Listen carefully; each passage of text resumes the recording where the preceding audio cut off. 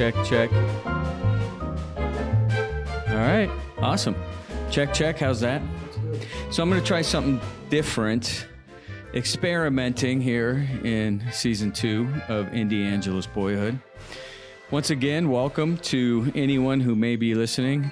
For whatever reason, I don't know why, because I don't know a single person in Germany, but some of the episodes of this podcast have just such a high percentage, and when I say high percentage, that means like maybe 10 downloads in Frankfurt. And I don't know if it's one particular person downloading them. I don't know if it's a hacker. I don't know if it's a group of people who sit around actually listening and discussing Indiana's Boyhood. If there is, thank you very much. But this is season 2. My name is Jesse Bob Harper. I am the host and creator of this little podcast. It is about being born and raised in Indiana, but really feeling as if I grew up as I became who I am in the city of Los Angeles. And today I really wanted, because I have been focusing so much on my time in Los Angeles, and I recently was in LA for a few days and got to sit down with Michael Goldberg and visiting some friends. And I really wanted to focus on an aspect of my childhood in Indiana, something that makes me quintessentially Midwestern. However, I think, as everybody knows, the Oscars were broadcast this last weekend, and I wanted to actually devote this episode. And if you've listened to the podcast previously, you know we have talked about the Oscars before, but I sort of wanted to give the perspective of the Oscars on someone whom lived in Los Angeles for really the majority of his adult life. And when it comes to Hollywood, there's 2 ways in which to think of Hollywood. There's the metaphorical Hollywood, the entertainment capital, television and film, and it's this metaphorical place, this metaphorical almost adjective. And then there's the actual city, the actual place, Hollywood. And so I'm going to be using both metaphorical idea of Hollywood as well as the physical places of Hollywood. And metaphorically speaking, if the industry, the film industry, the television industry was Hollywood, my friends and I lived on the outskirts of Hollywood, metaphorically. We were in the industry in some way, in some capacity. If nothing more, we were reading the trades, the Variety, the Hollywood Reporter on a daily basis. If we could steal it from one of the offices to whom we delivered the mail. But if Hollywood was the capital of the industry, we were living in Pomona or in Chatsworth. We weren't even in Studio City, right? We were all in some sort of varying degree within the proximity of the industry. We occupied that sad, lonely no man's land that nobody wanted to spend more than a year in, existing just close enough to success, just close enough to stardom that you could develop very easily equal amounts of jealousy and envy. And so that's how I came to view, in many ways, not just the Oscars, but all of the award shows that came up and out of that. And obviously, if you watch the Oscars, everyone, whether we want to or not, I didn't watch them this year, but whether we want to talk about it, whether we want to even be aware of it. I mean, we all saw what occurred between Will Smith and Chris Rock and that slap. And I know people had sent me the footage, the raw footage from like the Japanese broadcast and the Australian broadcast. And I have sort of glanced at them only because in a way it's one of those cringeworthy, I'm embarrassed for the participants type thing. And it's hard for me to watch it. Spending really my 20s and 30s as just an actor for hire. And oftentimes you would work for free, and everybody who wanted to be an actor or seriously wanted to work as an actor would inevitably work for free, whether in a independent production, whether in a student film. sometimes obviously I was paid. Sometimes I even received union rate. It was rare, but I did. But usually what you worked for, what was called reel and food, right? Reel and lunch. And why you did that is because you would do these productions for free with the understanding that when the production was over, you would receive some footage that you could then use on your demo reel, which would be the way you could get actually paying gigs, better gigs, right? So you would do an acting gig for reel and food, reel and lunch. The reality was you rarely got the reel, right? You rarely got that footage. I would say maybe 50% of the time, and that's being generous, you would actually end up with some footage you could use on your demo reel. And the food that you were fed, you were served, you never really wanted to eat anyway. I mean, it was inevitably either Del Taco, like bean and cheese burritos, or it was some mess in a crock pot sitting on a folding table, most likely made by the producer's mom and brought in 8 hours before you were supposed to eat it. But I'm a member of the Screen Actors Guild, SAG-AFTRA now, after the unions merged, and I occasionally did get paid gigs. And the interesting thing about my perspective, my aspect was that even though I wasn't working in, let's say, studio film, I wasn't working in television, in no way, in any way on a regular basis, I was for quite a while an extra because that was how you got your Screen Actors card. And the great thing about being an extra, one of the most degrading, dehumanizing things is to be an extra because you're basically treated like a prop. But that has a silver lining in that the directors, the producers, the writers, most especially the stars, would not actually consider you a real human being with the capacity to hear, to see, to watch. And so if you just sat down, you could see how these people interacted with one another when the cameras weren't rolling. I also was very close to someone who was a writer for an entertainment magazine, a journalist for an entertainment magazine. And so I was able to attend many premieres, many after parties with this person. And so at first, that was something which was glorious and great because you got this free, amazing food. And if you could ever see the amounts of money that is wasted on these parties, on these premieres, it's just staggering. And I don't know if it's still done this way, but at one point it definitely was.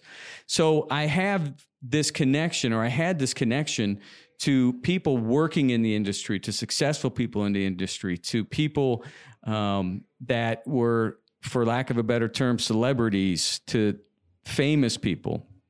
And I was able to see them with, in a way, their guard down, not knowing someone was watching them. I also worked at a hotel for many years as a bellman, and I was a chauffeur. And so I served these people as well. And I drove them, I carried their bags. So I have really had the opportunity to observe these people in their normal habitat, if you will. Because of my friend who was the journalist, I actually I have attended the Golden Globes award ceremony on numerous occasions as a guest. And so I got to see how they act when the cameras are not rolling at these award show. And if you are a regular listener to the podcast, which I hope you are, and if you aren't, you should probably review and subscribe. But you know that my friend from LA and I talked one time about us being seat fillers at the Oscars. We were seat fillers. So when they would cut to commercial, and they would come back from commercial if the actor or the director wasn't in their seat. So the auditorium would not look empty. They would have us go and fill their seat till they return. So I have some sort of a connection to this. I have some sort of idea of how these people operate and how they talk and how they communicate with one another. And being a kid, for me, growing up in a small town in Indiana, I was obsessed with the Oscars. I mean, this was before really the Golden Globes and the Screen Actors Guild. It was the Oscars, this one time a year. And even from a very young age, because I knew I wanted to be in the entertainment industry, because I knew I wanted to be in the film industry. And I really had no one to discuss that with. At 10 years old or 11 years old or 9 years old, if you stayed up late watching the Oscars, it wasn't as if you came in after a double header on the night before and you could talk to your buddies out in the schoolyard about it. I really had no one to share that experience with. The times in which, even as a kid, you are growing up one day hoping to be there, to be recognized, and practicing your acceptance speech over and over again in the bathroom mirror or as you're driving, and having that go on for years. And the longer you are in the middle of it, the longer you're right there on the outskirts of it, the longer you can see it and you can hear it and you can observe it, but you are not a part of it. Because the opportunity doesn't come. You never get on that bus to stardom because you never even got to the bus stop, right? You never even got anywhere near the bus stop. So you never had a ticket. And look, I'm not blaming the fates. I'm not blaming, it could have been through my own fault. There could have been missed opportunities. There could have been classes not taken. There could have been studies not done. There could have been, other things I could have done to possibly get on that bus. But at the end of the day, I never did. And that just creates this, you begin to realize slowly, but definitely surely, that this just isn't going to happen, right? I mean, you reach a certain age, and I can remember having conversations with my friends in LA saying, God, man, if I'm still 30 years old, sending my headshot out trying to get an acting gig, I'm going back home, or I'm not going to be doing this when I'm, 32 or 33. And something that you had loved, something that you had looked forward to, turns into something that you resent. It's like a broken heart in a lot of ways. It really is. It's not a bad relationship that ends. It's more like a bad breakup. And you really realize it wasn't even a relationship at all. It was just your own infatuation, right? With some stalking thrown in, right? Like it's just this infatuation. It's just one-sided. And you realize, this was hope and aspiration, right? And a dream. And that's it. It was hope and an aspiration and a dream. And you begin to really resent that success, and you become jealous and envious, and you really represent the representation of all of that, which is the Oscars, right? So one day you just stop calling that girl you're in love with. You just stop, right? You just, for your own peace of mind, for your own well-being, for your own mental health, you just stop calling that girl. And because you know that it's never going to be reciprocated. And that's what I did with the Oscars. I just stopped watching, because every year, if I did, it would create this resentment and this jealousy that I would have to carry around with me, because you feel worse after talking to her than you did if you don't talk to her at all. And it became for me sort of this, I guess, it was a resentment and a jealousy, and then it became, and I don't even really like saying this because it sounds sort of affected, and you realize just how silly the whole thing is, and you realize how silly it is when you're watching it from the outside. But when you're watching it from the outside with also a foot in it and around it, it really is sort of a silly proposition. And so one of the things I'm most grateful for is that I still don't watch the Oscars, and I can still sometimes, when I see the promos for the show coming up, I can feel that little tinge of jealousy and resentment and envy, which will probably, I hate to say, never go away, but it just becomes something that you're able to have an epiphany, and you realize, this really is, in a way, very silly, these award shows. So I didn't watch it this year, and I did obviously see the slap that Will Smith committed against Chris Rock. I've seen, I woke up the night after the Oscars and I had received some texts from some friends in the industry, friends from Indiana saying, "Did you see what happened last night?" And to me, it represents two things. And again, I mean, my God, the fact that we're talking about this, or I'm talking about this, and there's a war going on in Ukraine, seems so vapid. But the fact is that it's a cultural phenomenon. I mean, the Oscars is something that is a cultural phenomenon, and that slap has, been. I opened up the New York Times, and there was 4 stories on the front page about this particular slap. You can't get away from it, so you, in some way, have to address it. You have to. It's a part of our culture, and it's a part of a larger discussion, I think.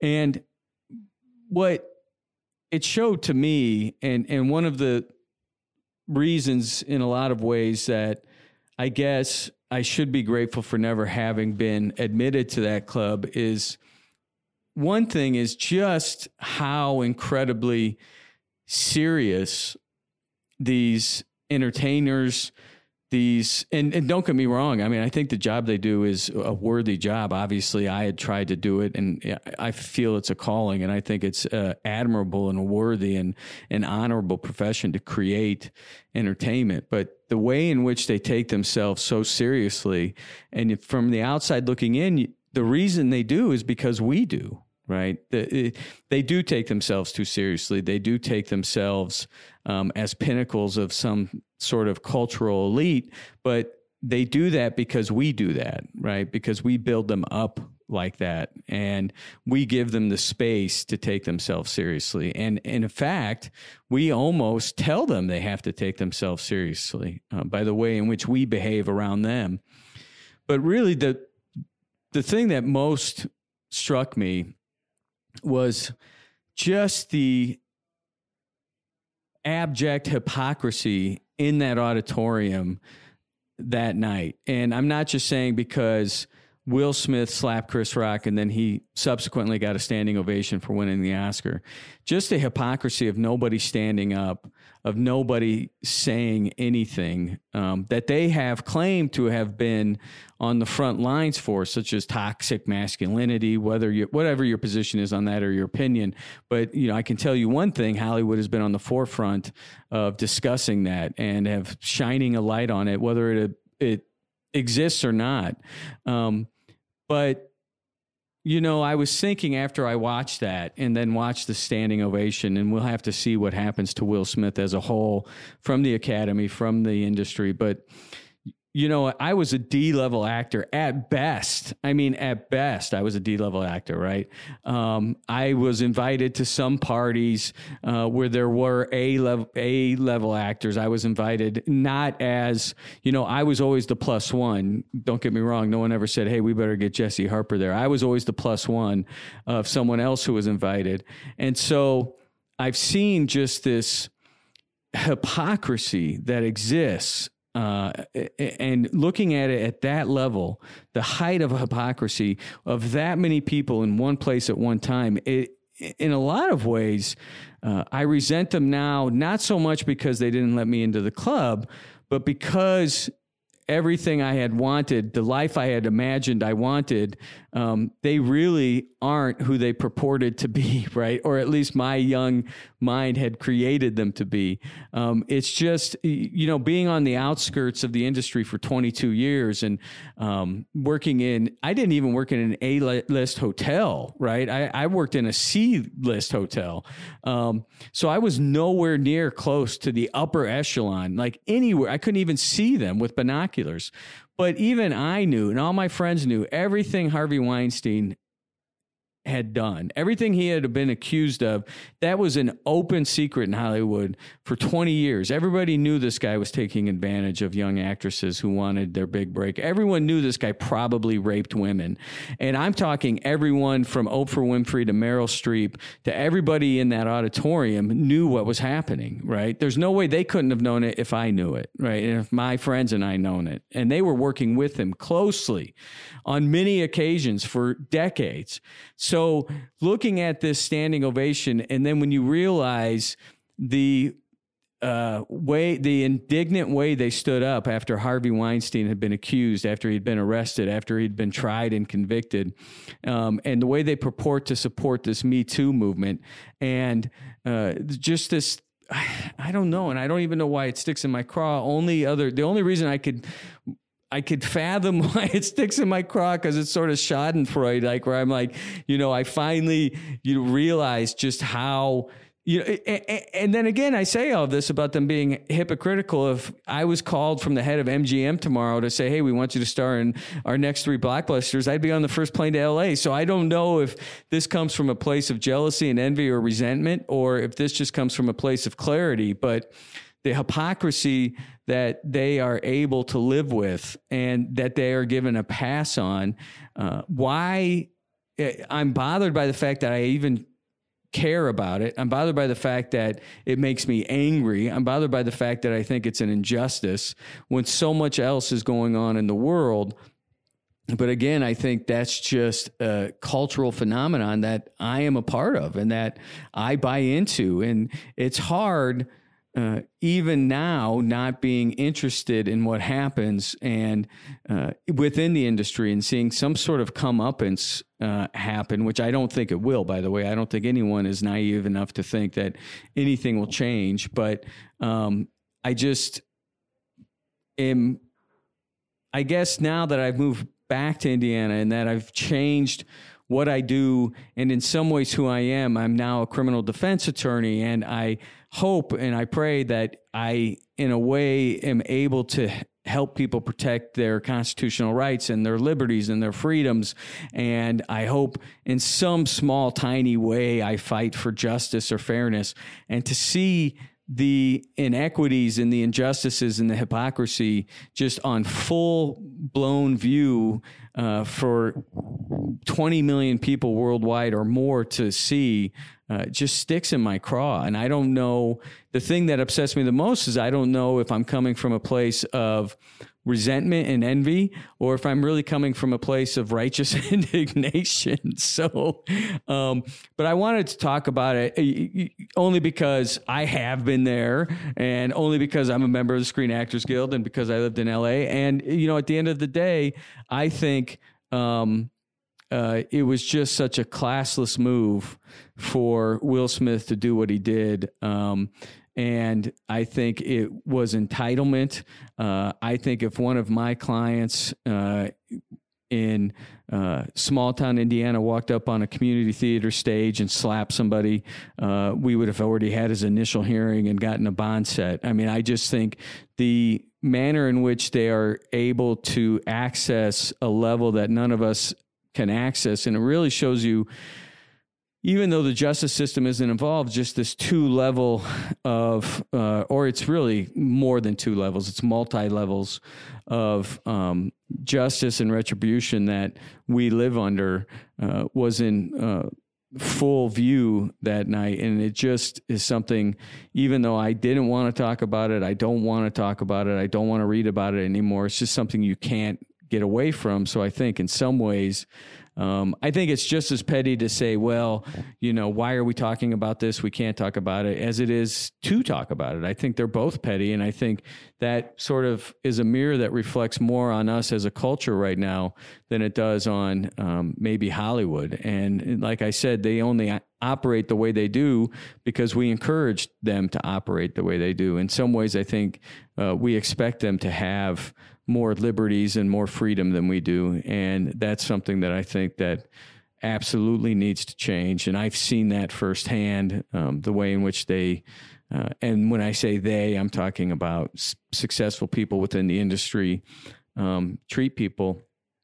And one day I will tell you about the time I carried Courtney Love's bags to her room when she stayed at our hotel, which was wild, man. It was crazy. It was fantastic. And I remember being so excited because I'm like, wow, we finally have like a rock and roll person here destroying the room, which I had waited for like 10 years while I worked at the hotel.